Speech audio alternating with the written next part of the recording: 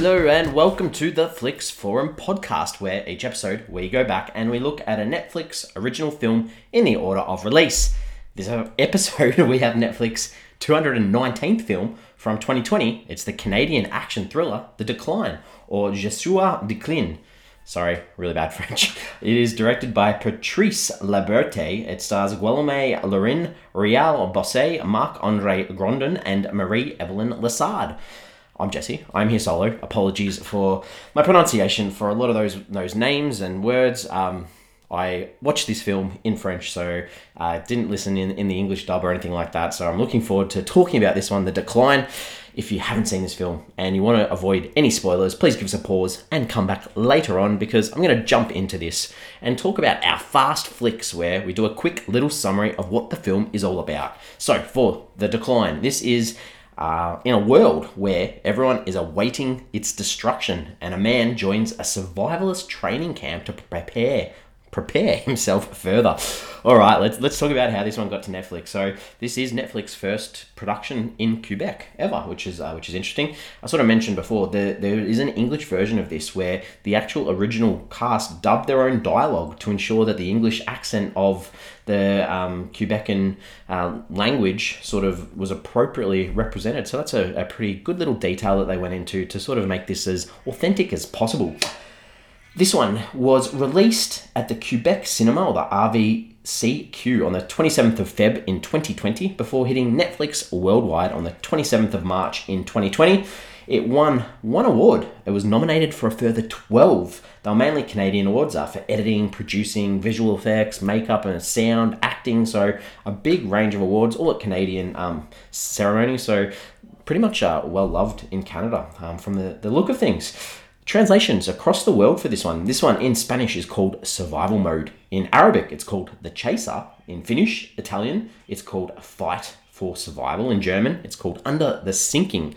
Interesting title there. In Greek, it's called Until My Last Breath. These are all pretty good titles. In Israel, it's called Near the End. In Japan, it's called Downfall. In Panama, it's called Until the Fall.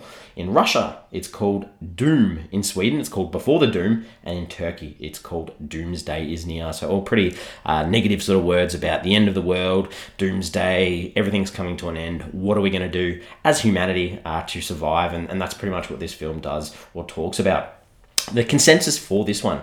So on Rotten Tomatoes, this sits at a 91% on 11 reviews, so that is definitely fresh, super high. The audience has it a little bit lower at 63%, and that's on more than 100 ratings. On IMDb, it sits on a 6 out of 10 on exactly 9,000 ratings when I check, so that's a pretty impressive score. On Letterboxd, it sits at a 3 out of 5 too, which is a very solid score on 5,500 ratings. And it has been logged by over 7,000 though. So overall, for an international film in the non-English language, quite a few people have seen this. Pretty positive reception. And what are my early thoughts though? I think this has a real brisk runtime, which is really good. It makes it a real easy watch. I think there's great tension throughout. The social commentary works, even if it is jammed down your throat the whole way through. And it doesn't necessarily take a side on what you should go with for that commentary either. So overall, I recommend this one. I think it's worth a watch. So let's sort of get into the crux of the film and talk about some of the characters. So I guess our main character is Antone. This is a guy who's got a family. He's obsessed with survival. He does drills about survival and escaping the house with his wife and his daughter to sort of ensure that they're ready for the downfall of society. And he's sort of really interested in, how they can survive if anything does sort of fall to pieces. And he sort of takes this inspiration from this guy called Elaine, who is this YouTube internet survivalist. And he almost has this Elaine guy has a cult following. He's paranoid himself about survival. And I guess he's almost the villain of this film. He expects society to fall, but not from within his own sort of ranks, I guess. So he is a guy who's ready to use force and violence, but really only if necessary. He does want to do things the right way, and he does have a little bit of a soft side. He plays the piano, but he does snap very quickly, has a quick temper. And, you know, we see this in a certain part when he doesn't want water to be wasted. He spent his whole life sort of building this commune or this survivalist sort of retreat out in the middle of nowhere to be self-sufficient and be able to survive without any interactions from the outside world. So you can see why he put so much emphasis and energy into protecting it.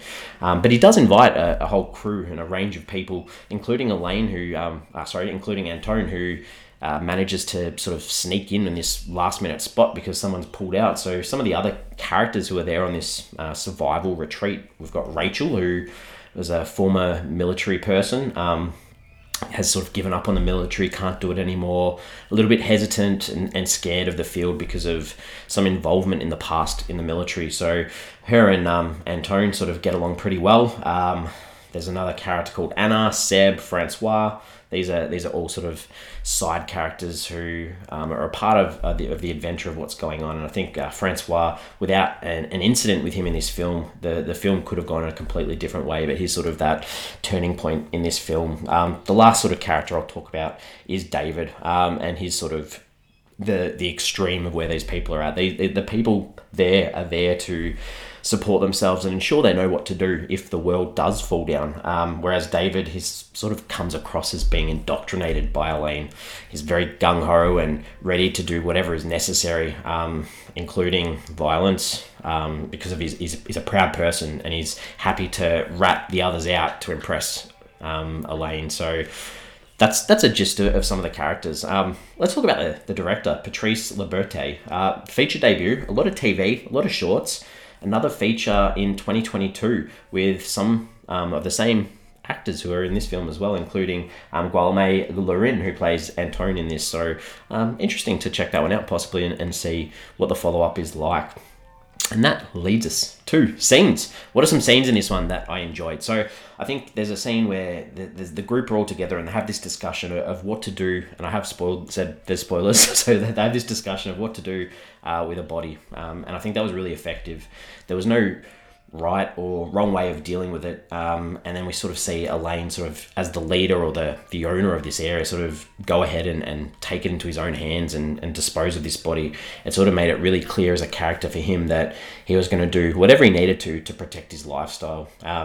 There's a scene that involves a death with wire. I'm just going to put that in there because it was pretty impactful.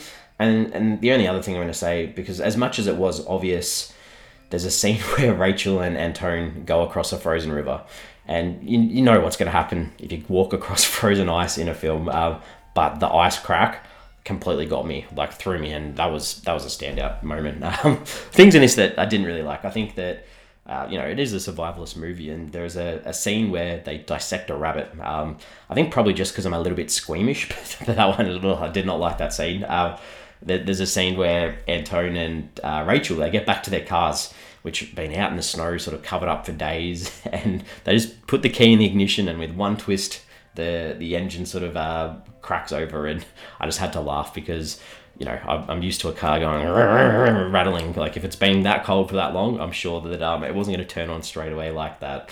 And the only other thing, there's this sort of physical confrontation at the end of the film between Elaine and Rachel in the house, and that just went on and on with physical combat backwards and forwards. It got a little bit ridiculous and unrealistic, so that's the only other thing I didn't like in this. And it's a short runtime, so it is hard to sort of cover off and go into a lot of themes and ideas in a lot of detail, but they did talk a lot about the world going to hell, and the need for people to prepare for it. And it sort of gives that a question, I guess, of what lengths would you go to or should you go to survive? Because people at times can be their worst enemies. And just because this event is happening where the world's coming undone, what sort of ideas can we think about with peace? Will the world ever be peaceful? Are we in a stage where there's just going to be conflict forever and ever, and we never have peace again? And some of these things that are sort of confronting to peace are the idea of immigration, which they touch on in this. I think there's a lot of displaced people are talking about, like environment, sort of refugees, and the feelings of a lot of these characters were quite clear in their thoughts. And then as well about the government and what they're doing to sort of help out or not help out in this case, because they talk about gun control, and realistically in this film, if you didn't have guns, a lot of this stuff wouldn't have happened. And the other idea too I sort of touched on was global warming. They sort of talk about endemics, pandemics, economic conditions. These are all things that are probably pretty true to really any audience, no matter when they watch this film. And that leads me into what I took away from this film. I think like it is set in this snow-covered area, and I felt cold even just watching, like freezing cold just watching this film. And it must have been one hell of a production for this cast and crew to work in such a cold environment.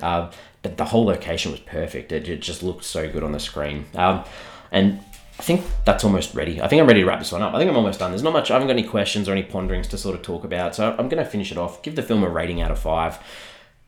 This is well worth a watch for the craft of the film and the story. I think there is a higher chance that this isn't going to be for everyone, and I completely get that. But if you want to see a different take on a survival type of film, and it's not one that, that those same sort of cliches that we see over and over again, I think it's worth it. So I'm giving this a 3 out of 5. So jump on board if you're keen on seeing this one. We have socials. We have Twitter, we have Facebook and Instagram. Give us a follow, give us a like if you can. Subscribe to us on your favorite podcast platforms too. But the question I wanted to ask for social this week is, how would you go surviving out in the wild? I think I'd be no chance. I'm putting it out there now. I wouldn't feel comfortable killing any animals to eat. Not very good at making a fire. I'd freeze. I'd be hopeless. So maybe some people wouldn't, but I could not do that. That brings us to the end for this episode, but we are back next week. Next week, we have another 2020 film, another international film. This one is the Indian Hindi language drama, Maska.